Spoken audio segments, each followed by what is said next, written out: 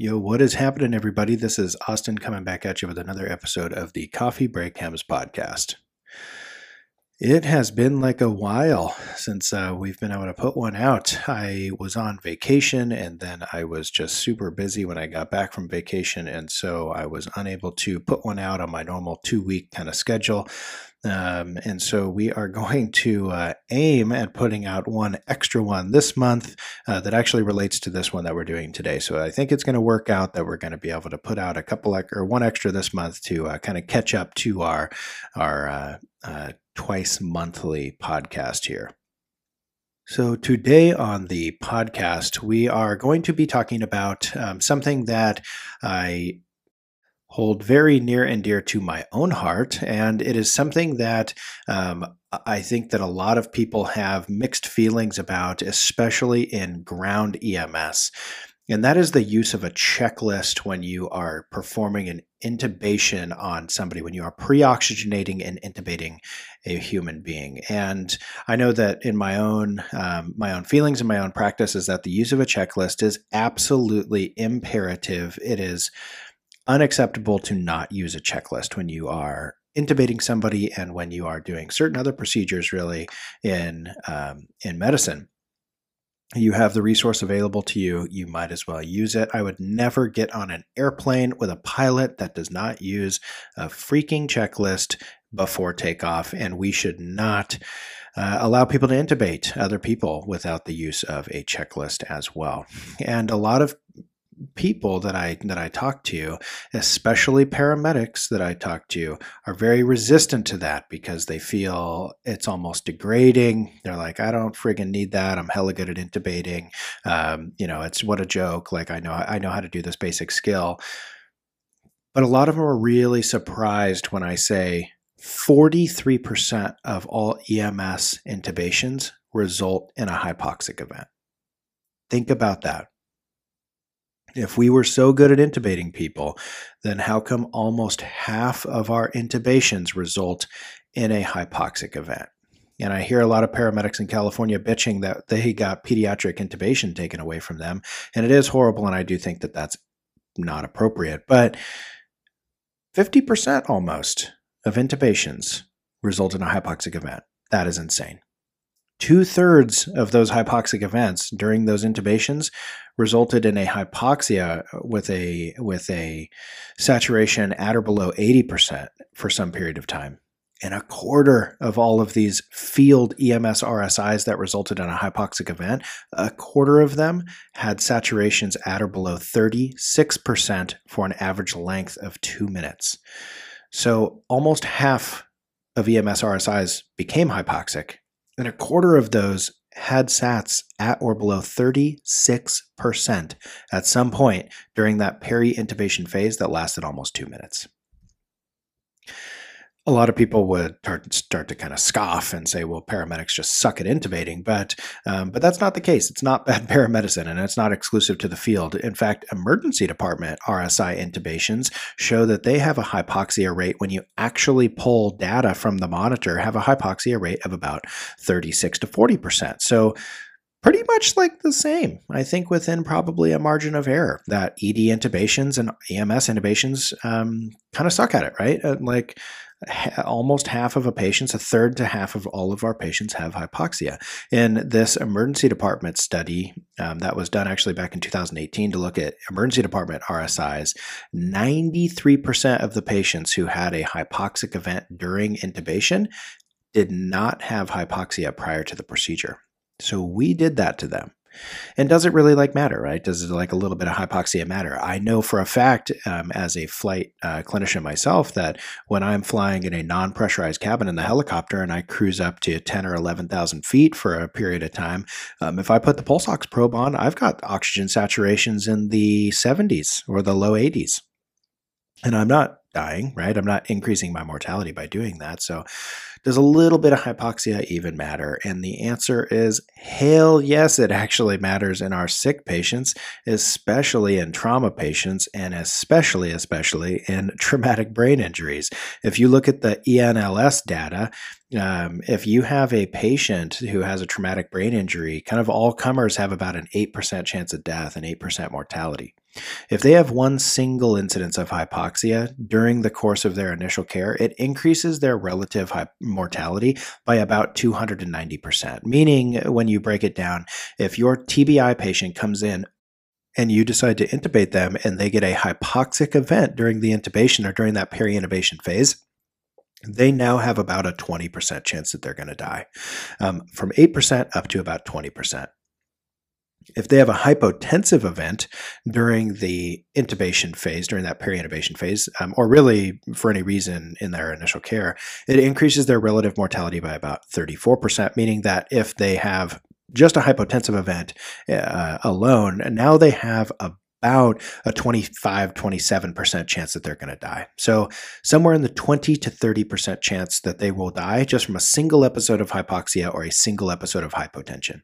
If both are present, it now increases their relative mortality up by about 1,220%, meaning that they have a total mortality of about 45-ish percent, a 45% chance that that patient will never leave the hospital again because we didn't properly take care of them during that peri-intubation phase.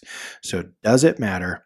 Hell yeah, it matters. And so that's why we should be using a checklist. And I'm sorry if this is feeling a little ranty, but it's something that I feel like we need to welcome when we talk about modern medicine. All right, so how do we avoid hypoxia during intubation? So the first thing that we need to understand is that if a patient is properly pre-oxygenated and denitrogenated properly in their alveoli, that we should have several minutes of apnea time before that patient starts to have a significant desaturation. And I think that most of us who have a lot of field experience and have intubated several people or lots of people have never really appreciated that anecdotally. And that's because we didn't learn how to pre-oxygenate people. I don't want to say the correct way, because when we were learning how to intubate people, that was the science that was available. But the science has changed now, and we have better information now. And so it's not that we were taught incorrectly. We were just taught a certain way, and especially in EMS, we developed kind of the dogma of EMS. The perpetual use of backboards, despite science to prove that we really shouldn't be using backboards. And things like that. And pre-oxygenation is no different. And so, with the modern medicine, with the modern literature that we have a better way to pre-oxygenate than we probably learned how to do, 10 years ago.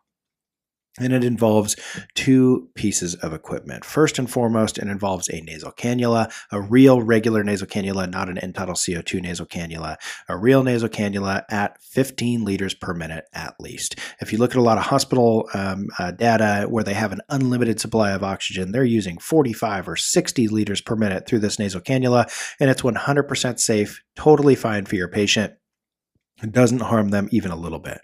15 liters per minute is at least a reasonable high flow number that we in EMS can use with a limited supply of oxygen to overcome any leak that we're going to have in our mask, in our bag valve mask, and also to provide a good amount of apneic oxygenation during the intubation as well.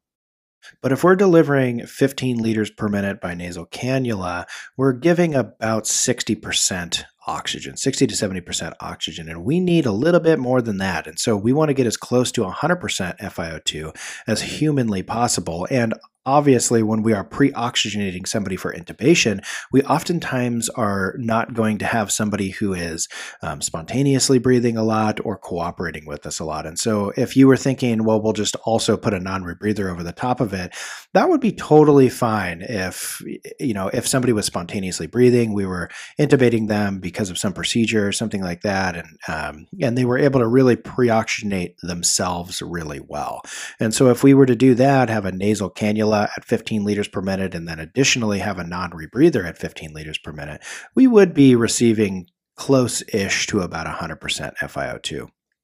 And if you are giving this patient 100% oxygen, 100% FiO2, and they're spontaneously breathing, then naturally their oxygen saturation will also increase to about 100% very quickly within probably 5 or 6 breaths. But that's just not the reality, when we're intubating people. And so we typically are not going to be able to use a non-rebreather. We have another device that we can use instead of a non-rebreather in order to deliver that 100% oxygen, because the textbook person is like your 19-year-old overdose, but the reality is we are generally going to be intubating the 75-year-old COPDer who has pneumonia. And so their lungs are not really cooperating, and neither is their mentation. And so we're not going to be able to just use the simple non-rebreather. And so we find that the best tool, the best combination to use in order to intubate somebody is to use a nasal cannula and a bag valve mask, right? And so anytime you are pre-oxygenating somebody for intubation, instead of just grabbing your BVM, make sure to throw a nasal cannula on them first at 15 liters per minute. That is going to assure that you're actually going to be delivering somewhere close to 100% FiO2. You're going to overcome any leak that you have in that bag valve mask by giving them that additional nasal flow through the nasal cannula. Plus, when they become apneic during the intubation, then you are going to be able to provide some measure of apneic oxygenation during that period of time, and you're going to prolong that period where they have decent oxygen saturation. But here is the thing that I find that I have not the most pushback with, but the biggest breakdown in true understanding. So a bag valve mask is essentially a murder weapon in the wrong hands. It does not improve or contribute to oxygenation very well. It's a great tool to assist with ventilation, but it's not a good tool to assist with oxygenation, right? I mean, and when we're talking about mechanical ventilation, like we have of the last several podcasts, the three things that improve oxygenation, we can increase PEEP, we can increase FiO2, and then we can prolong the duration of exposure to fresh gas by elongating the I time in those more advanced vent strategies. But a bag valve mask, you're increasing the FiO2, right, with a basic bag valve mask by increasing the flow, the oxygen flow coming in through that bag valve mask. You want to put it to at least 15 liters per minute, but you're not doing anything for their oxygenation outside of increasing the concentration of gas, increasing the FiO2. So you're not actually improving their oxygenation in any meaningful way, because you're forcing those alveoli open for a short period of time. But as soon as your hand relaxes and that bag valve mask goes back to its stagnant state, its kind of inflated state, then all those alveoli shut again, and oxygen is not traveling across those alveolar capillary membranes if the alveoli have collapsed, have contributed to some atelectasis. And so something that we have to truly understand is that if you are delivering greater than 50% oxygen into a patient, greater than 50% FiO2, and the patient does not have a perfect oxygen saturation, there's really only one option for you. And it's that pulmonary shunt has to be present. Pulmonary shunt meaning that you're putting gas into the trachea and into the bronchioles, but that gas is either not reaching the alveoli for some reason, or there is something in the alveoli that is preventing the gas from going across the membrane. And so there's some sort of blockage due to like pus or fluid, or there's atelectasis. So oxygen enters the lungs but can't get to the meaningful portion of the alveoli. And we see this all the time, right? So we see it with a lot of atelectasis due to pneumonia. So you have the blood that's coming out of the right side of your heart, your right ventricle, and it's satting at about 50%, and it enters into your lungs. Now, let's just envision, and this is not, 100% accurate physiologically, but it just makes the numbers really easy. So you have, let's say your entire left lung is completely whited out with pneumonia. So none of those alveoli are able to contribute to gas exchange, but your right lung is pretty unaffected. And so you have 50% oxygen saturation that's coming out of your right heart and into your lungs. So all of the blood that passes into your right lung is going to be able to exchange gas. It's going to get rid of CO2. It's going to take on oxygen. And so as all of that blood travels through those pulmonary circuits or pulmonary capillaries and goes into the pulmonary venous side, into the left side of your heart, that blood is saturating at 100%. It is 100% saturated with oxygen. But you have all of the blood that's satting at 50% that's traveling through the left side of the lung as well, right? Through the left lung. And all of those alveoli are totally like atelectatic, or or they're being blocked due to some like pus or fluid or whatever's going on with that pneumonia. And so essentially, all of that poorly saturated blood is traveling past that alveoli, but as it passes through those pulmonary capillaries in the alveoli, there's no fresh gas there. And so it passes through there and it goes back into the pulmonary venous side and into the left atria, and it is still sitting at 50%.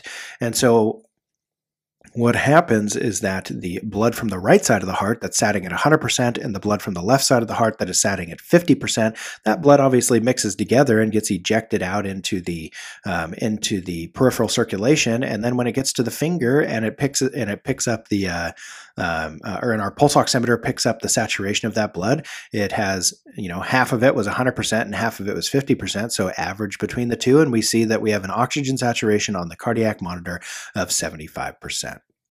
And I can put 15 liters per minute of flow into that nasal cannula and 15 into that bag valve mask all I want. I can put 30 liters per minute of flow, 100% FiO2 into that lung all day long, but I can only saturate the blood that actually gets to fresh gas, right? Or I can only saturate blood up to 100% if that concentration of gas is actually getting to the blood.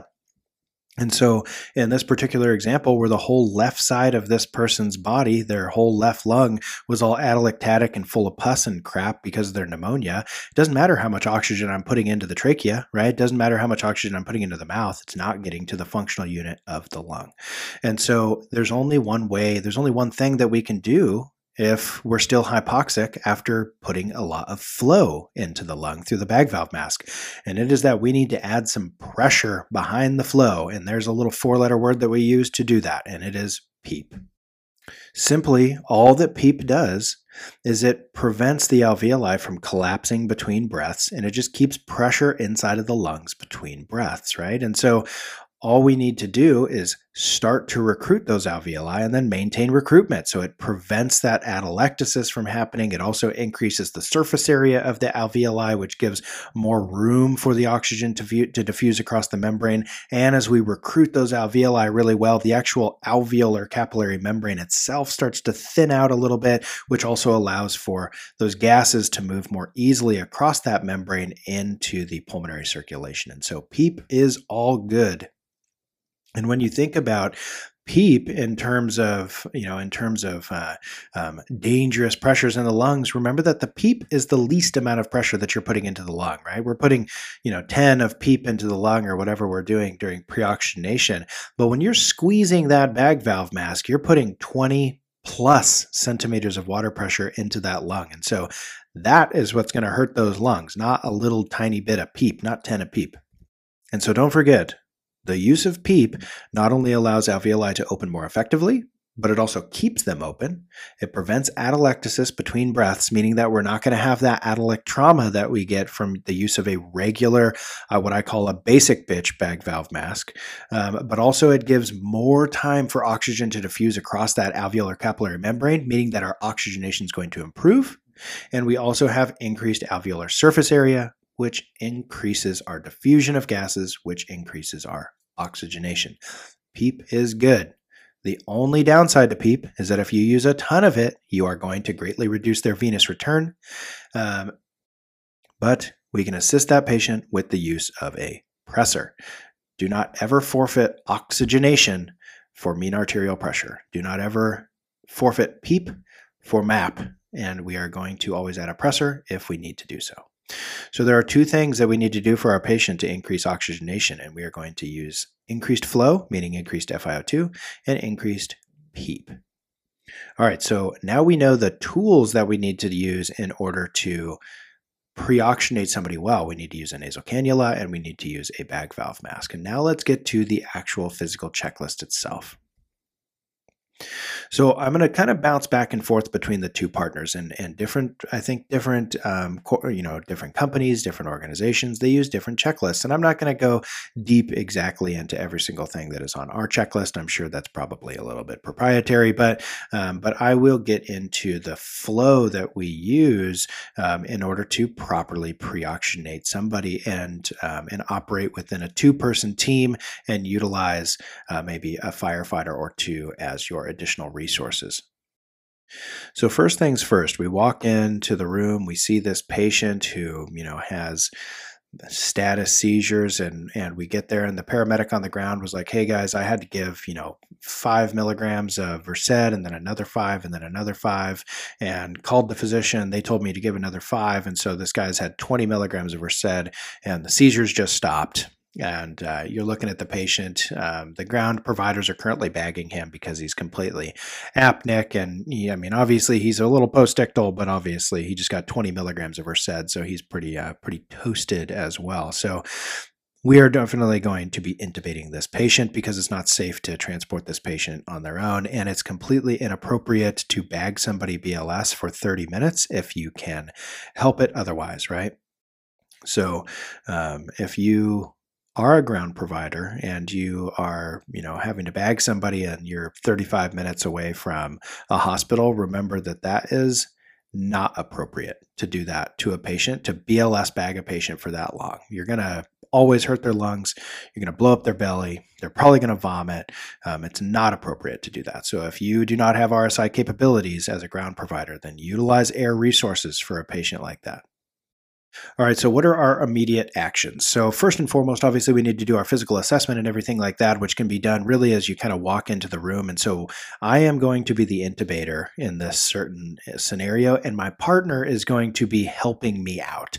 And so the first thing I'm going to do is I'm going to get my setup. I do not want to use the ground provider or whoever it was. I do not want to use their bag valve mask and their equipment.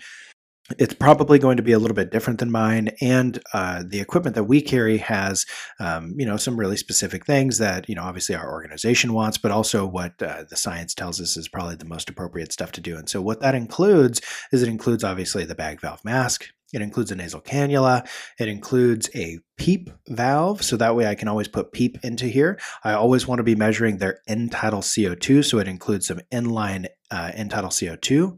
And then we're going to want to use some sort of, antibacterial, antiviral filter, like a heat moisture exchanger that has a good antiviral filter on it. To prevent any aerosolization of, nastiness up into the air while we are having to ventilate this person. Well, I'm getting all that stuff though. Like my partner's got to get me some numbers, right? And so my partner, hopefully during this time, is going to be getting me on the cardiac, or getting the patient on the cardiac monitor, while I am getting this bag valve mask set up, this kind of super BVM setup with a bag valve mask, with a PEEP valve, with a with end-tidal CO2, with a heat moisture exchanger filter, with a mask, all of that good stuff. And then once I've got all that stuff set up, I need to take over doing this mask control, right? And so there is, this will probably be the biggest thing that I kind of say that might upset people, but bag valve mask ventilation is a two-person job. It's not a one-person job, it's a two-person job. The C&E grip is garbage. We shouldn't be doing it on anybody. Never. There's really no circumstance when the C&E grip is appropriate to use on somebody in the field.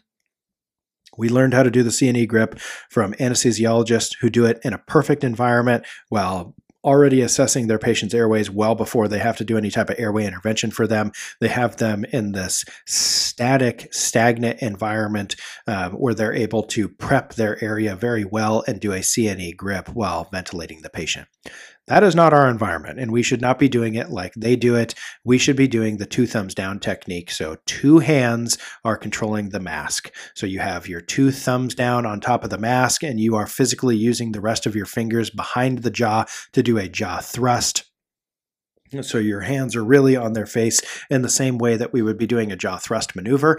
So you have 2 thumbs down on the mask and you are doing a jaw thrust. And then somebody else is going to squeeze the bag, and that's what your ground providers or that's what your EMT or firefighter can help you do.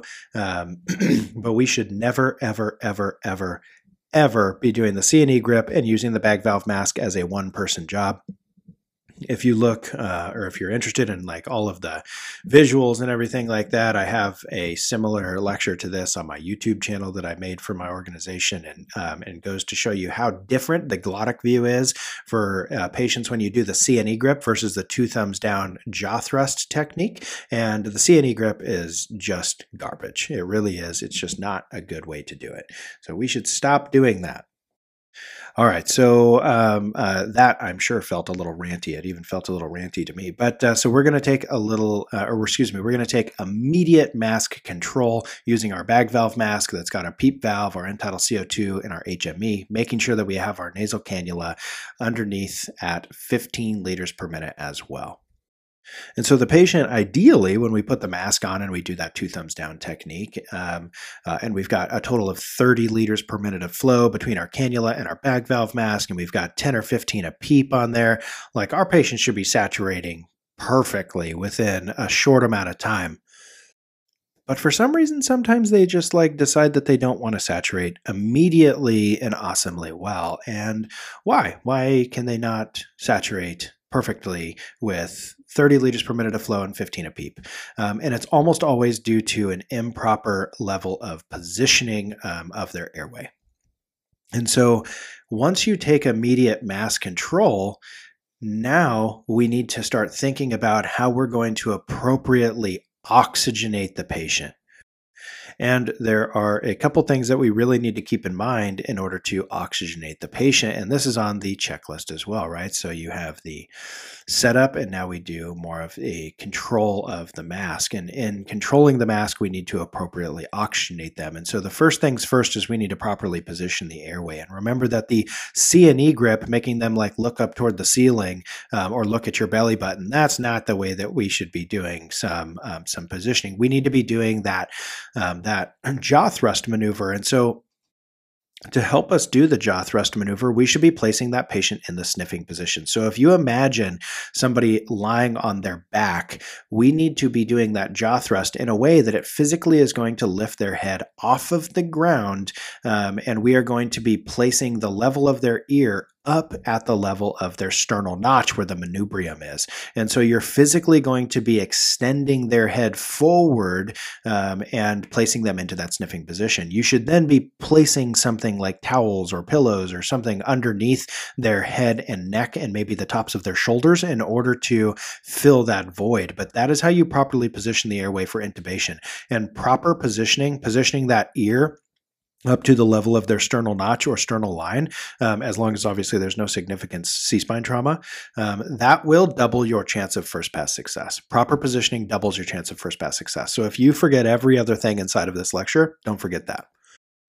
That proper positioning is the most important thing that we can be doing. All right, so the second thing that we are going to be really focusing on is we are physically focusing on raising that mandible up into the mask. So we're not pushing the mask onto the face, we are raising the mandible into the mask. Obviously, we want to make sure that we have some sort of airway adjunct in place to help us keep that tongue down in a way, so preferably an OPA if you have to. You can also do some NPAs as well. But OPAs are the gold standard. Making sure that we are getting end tidal CO2 with every single breath. And if we aren't getting end tidal CO2 with every breath, we need to check the seal on our mask. We also need to check the positioning of the patient's airway. We want to make sure that we've got that OPA in place. And then we want to make sure that we've got all of our oxygen sources. So we've got our 15 liters per minute on our cannula, our 15 liters per minute on our bag valve mask, and then we have our 15 centimeters of water pressure of PEEP. So if we have our 15, 15, 15, we put an OPA in there, we're properly doing a jaw thrust maneuver, and we're placing that patient's head into the proper sniffing position, placing that ear up to the level of their sternal notch, that patient will start to oxygenate well, as long as they don't have a significant tension pneumo or gastric distension. In which case, we are going to need to fix those two problems if they are present. While I'm doing that stuff, while I'm starting to really kind of optimize their oxygenation, my partner should be getting some IVs in place, should be looking at their shock index, potentially giving them some fluids, potentially giving them blood, potentially giving them some pressors if their vital signs warrant something like that. So they're getting IV access or IO access, and they are mitigating the hypotension aspect or the hemodynamic aspect of the hop killers, which we'll talk about actually in a further podcast. So me as the intubator, I am now I am optimizing their oxygenation through thumbs down masking, raising the mandible, proper positioning, and doing my 2 sources of oxygen with my PEEP source as well. And now I need to start thinking about the other vital sign. I need to start thinking about their CO2. So I'm addressing their O2 in this moment. Now I have to start looking at their CO2. So I'm going to be optimizing their ventilations now as well. And really all that means is, do I need to squeeze the bag or not? Do I need to have somebody physically squeeze the bag? Is the patient spontaneously breathing? Is their spontaneous breathing adequate? What is their end tidal CO2? If it's 60, then their end tidal CO2 is too high and their respiratory rate is not clearly adequate. So I'm going to have somebody help me and squeeze the bag periodically. I don't need to squeeze the bag 16 times a minute. I just need to squeeze the bag, once every, 8 seconds or so. I think that if you look at most textbooks, they would say squeeze the bag once every 5 to 6 seconds.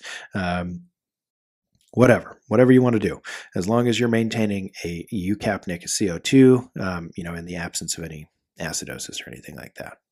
So do we need to squeeze the bag? And that's really all dependent on the end tidal CO2 and the patient's spontaneous respiratory rate. It's a clinical decision that you're going to need to make of, do you need to squeeze the bag or not? But a question for everybody, do we always need to squeeze the bag? And the answer is no. Absolutely not. We don't always need to squeeze the bag. If this patient is spontaneously breathing, but they are not protecting their airway, think some liver patient that's like drowning in secretions, but they are otherwise breathing, they just have ammonia levels that are through the roof, and we need to intubate them for airway protection because they're gagging and gurgling on their saliva. They're going to oxygenate themselves well with a bag valve mask on and a PEEP valve on. And so what do we call that when we're delivering 30 liters per minute of flow through this and 15 a PEEP, right? If they're spontaneously breathing, all they're essentially getting is a ton of flow, and then they're getting PEEP, but they are breathing on their own, so we don't need to breathe for them. And what do we call that? We call it CPAP, right? That patient's just on CPAP. We don't need to be providing BVM ventilations for every single patient that we're going to intubate, as long as they're spontaneously breathing and it's adequate and their CO2 level is appropriate anyway. But if they're agonally breathing or they're bradypneic or their CO2 sucks, then yes, we're going to need to start squeezing that bag periodically and optimizing their ventilation, which equals their CO2 side. While they're doing that, your partner should be ideally setting you up for your intubation, getting your desired ET tube size, as well as one size bigger and one size smaller. They should be getting your laryngoscope with the desired blade and a backup blade. They should be getting an intubating adjunct like a bougie. If you guys use a rigid stylet like the Copilot, then you guys should be using a rigid stylet as well. And we're getting that out as well. Making sure we have our tube securement device that is out, like the Thomas tube holder, making sure that your suction is out and on and ready to go. And then very importantly, making sure that your backup airways are ready to go as well, like an iGel, or if you use King Airs or LMAs, having one of those that is out and ready to be used in case of a failed intubation. And then finally, if you have the ability with your organization, we should also have like a Crike kit out and ready as well. In case we have a failed intubation followed by a failed BLS airway, we need to be very ready to cut the neck if we need to. All right, so we're using our proper equipment. We are taking control of the mask. We are optimizing our oxygenation. We're optimizing our ventilation. And now the very last kind of like O, right? We've been optimizing a bunch of stuff. And now the very last little O is that we are going to be observing for a difficult airway. So basically this is having a plan for your airway. Do not go in blind. We need to be anticipating difficulties with the airway, because that will set you up for failure. If you think that you're an amazing intubator, that's all good and dandy, but then you go into the airway and weren't anticipating blood in the airway, weren't anticipating that they were, or didn't really consciously think like, man, this lady's 450 pounds and she's 4'11. She's she's like a ball, and so she's going to be a very anterior, very superior airway, and that sucks, right? We want posterior, inferior airways. Those are the ones that are easier to intubate. And so, so you need to have a plan for the airway. There's tons of different airway evaluations that people can use. A lot of people very frequently we use the Lemon assessment, and that's awesome. But there's tons of different airway assessments out there. But do some sort of airway assessment. Don't just go in blind. So, is there trauma? Is the patient obese? Are there any obstructions in the airway?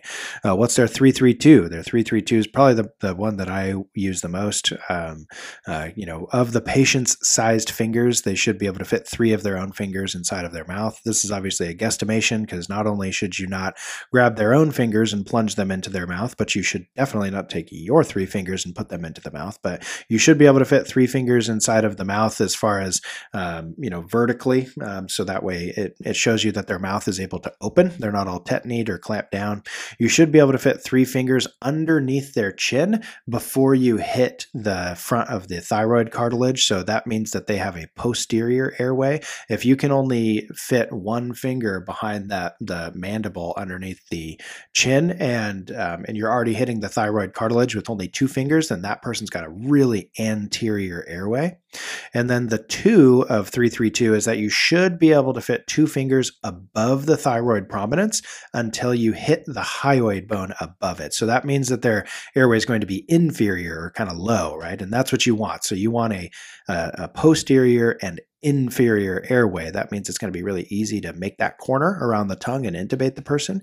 If they have a really superior anterior airway, like a short, fat person, then you've got to make a big corner. You've got to make a 105-degree angle corner to get around their tongue, and that patient's going to be really difficult to intubate.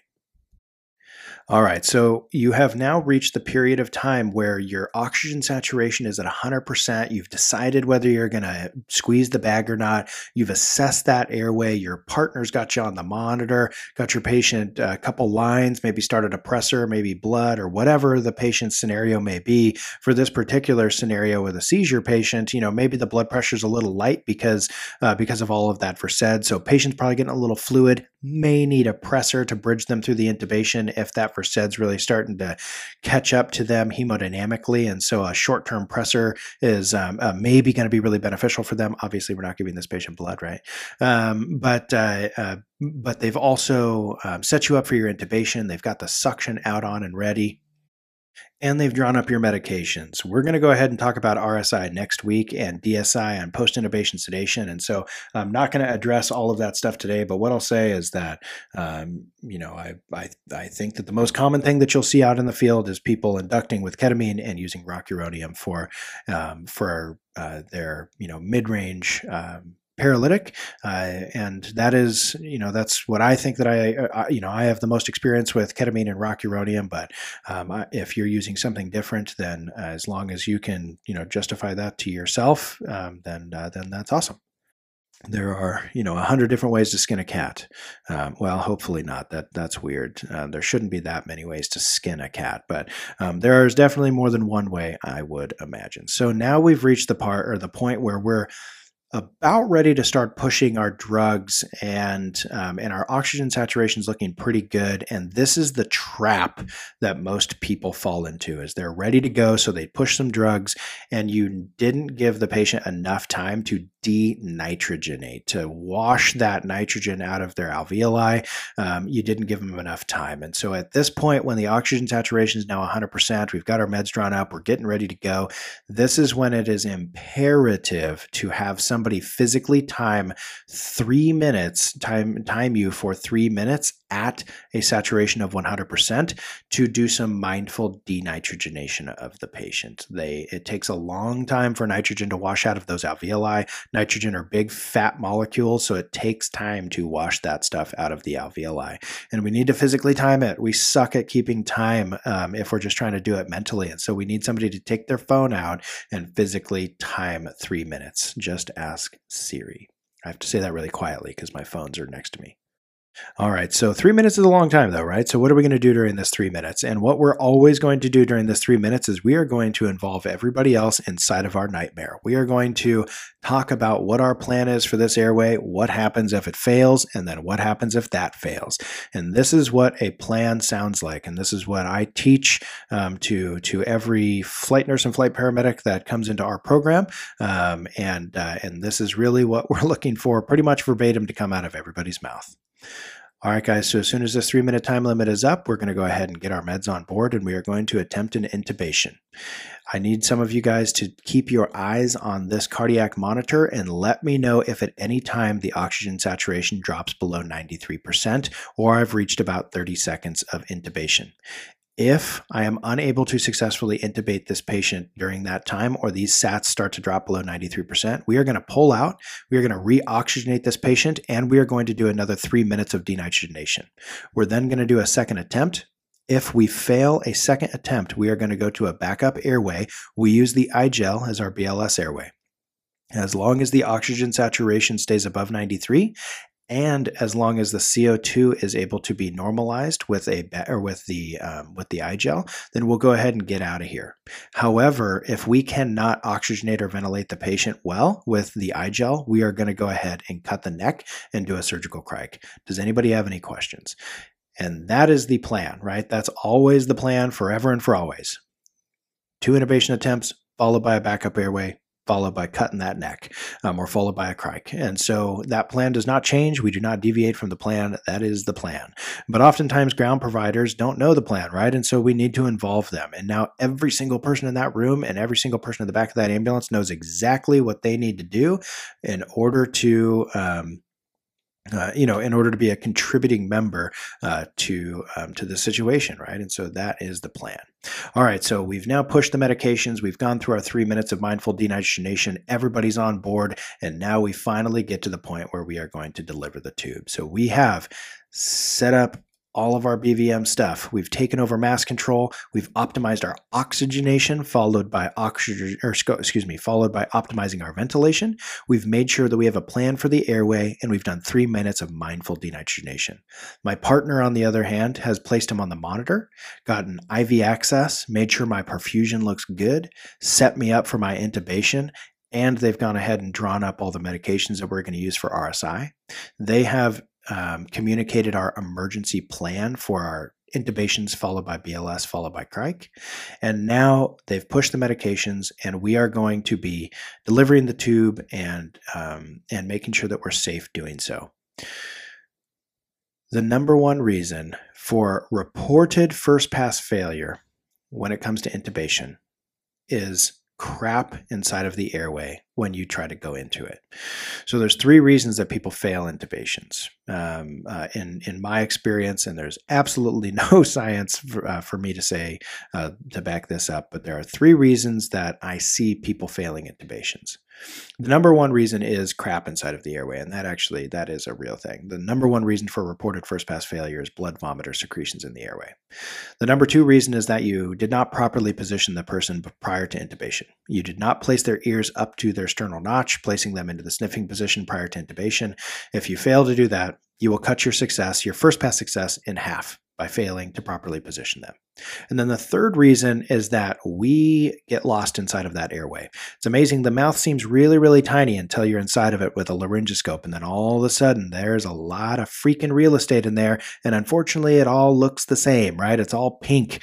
And so it's really easy to get lost inside of that airway. And this brings us to kind of the last thing. So A, we need to lead with suction. The first thing that comes into the mouth is suction, not the laryngoscope blade. But B, laryngoscopy is a lie. Laryngoscopy is not a real thing. We do not search for the larynx immediately, right? Maybe when we were in school, we were taught like, yeah, you put the laryngoscope in, you lift toward the toes, and then you should see the vocal cords. Like, that crap does not happen in real life. We never, ever, ever see the cords immediately. And if we try to go deep like that, anticipating seeing the cords, oftentimes what's going to happen is we're going to lift that laryngoscope out of the way, toward the toes. And we see pink and we freak out because we don't know exactly where we are. I'm like, damn, am I too deep? Am I too shallow? Am I just halfway down the tongue? Am I in the esophagus already? Like, where am I? I have no idea. And so laryngoscopy is a lie. What intubation truly is uvuloscopy. We need to be looking for the uvula, the little dangly in the back of the throat. And so if I pass the blade onto the front, the anterior third of the tongue, and I open the mouth, or open the mouth fully, I should be able to see the uvula. If I see the uvula, I know exactly where I am in that airway, and I can travel a little further down the tongue, kind of easing the blade down the slope of the tongue until I can see the tip of the epiglottis. Once I see the tip of the epiglottis, I'm feeling pretty good about where I am in the airway. I've still got the suction in the airway as well, making sure that none of the secretions are going to be mucking up my camera or my light if I'm using a video laryngoscope with the camera. Once I see the epiglottis, that's awesome. Now I'm going to either pass into the vallecula, or I'm going to grab the whole epiglottis and just move it up and out of the way. And at that point, I should be able to start to see the arytenoids, which are those little nodes between your esophagus and your glottis.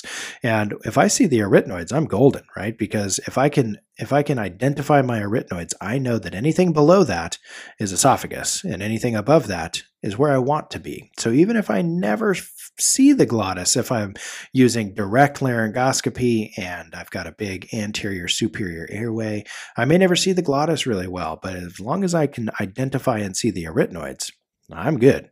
But ideally, once we see the arytenoids, we can with the laryngoscope, generally if you do a small push and kind of pivot a little bit toward the left, you'll take that tongue completely out of the way, and you'll be able to see those nice vocal cords and that nice glottis. But the point is, start shallow and work deep. All right, so we see that vocal cord. We've passed the tube in through the vocal cords. We have inflated the cuff. And then, so important, the last aspect of the checklist after delivering the tube is that we need to not pull out. Don't pull out. We are going to make sure that we maintain a visual on that ET tube until the cuff is inflated. We have assessed lung sounds. We have given our first several breaths, and we have positive waveform capnography. This is the most difficult thing for most paramedics. This was the hardest thing when I was learning an airway checklist to do, because I was so used to my entire ground career. You have the laryngoscope in their mouth and you pass the tube in through the vocal cords, you inflate the cuff, and you immediately pull the laryngoscope out. And we should not be doing that. Make sure that we maintain visual. There's no rush to get out of that airway. Now that the tube's in, we could keep that laryngoscope in there forever. That's obviously not reasonable or feasible, but we could for sure if we kept our hands on the tube.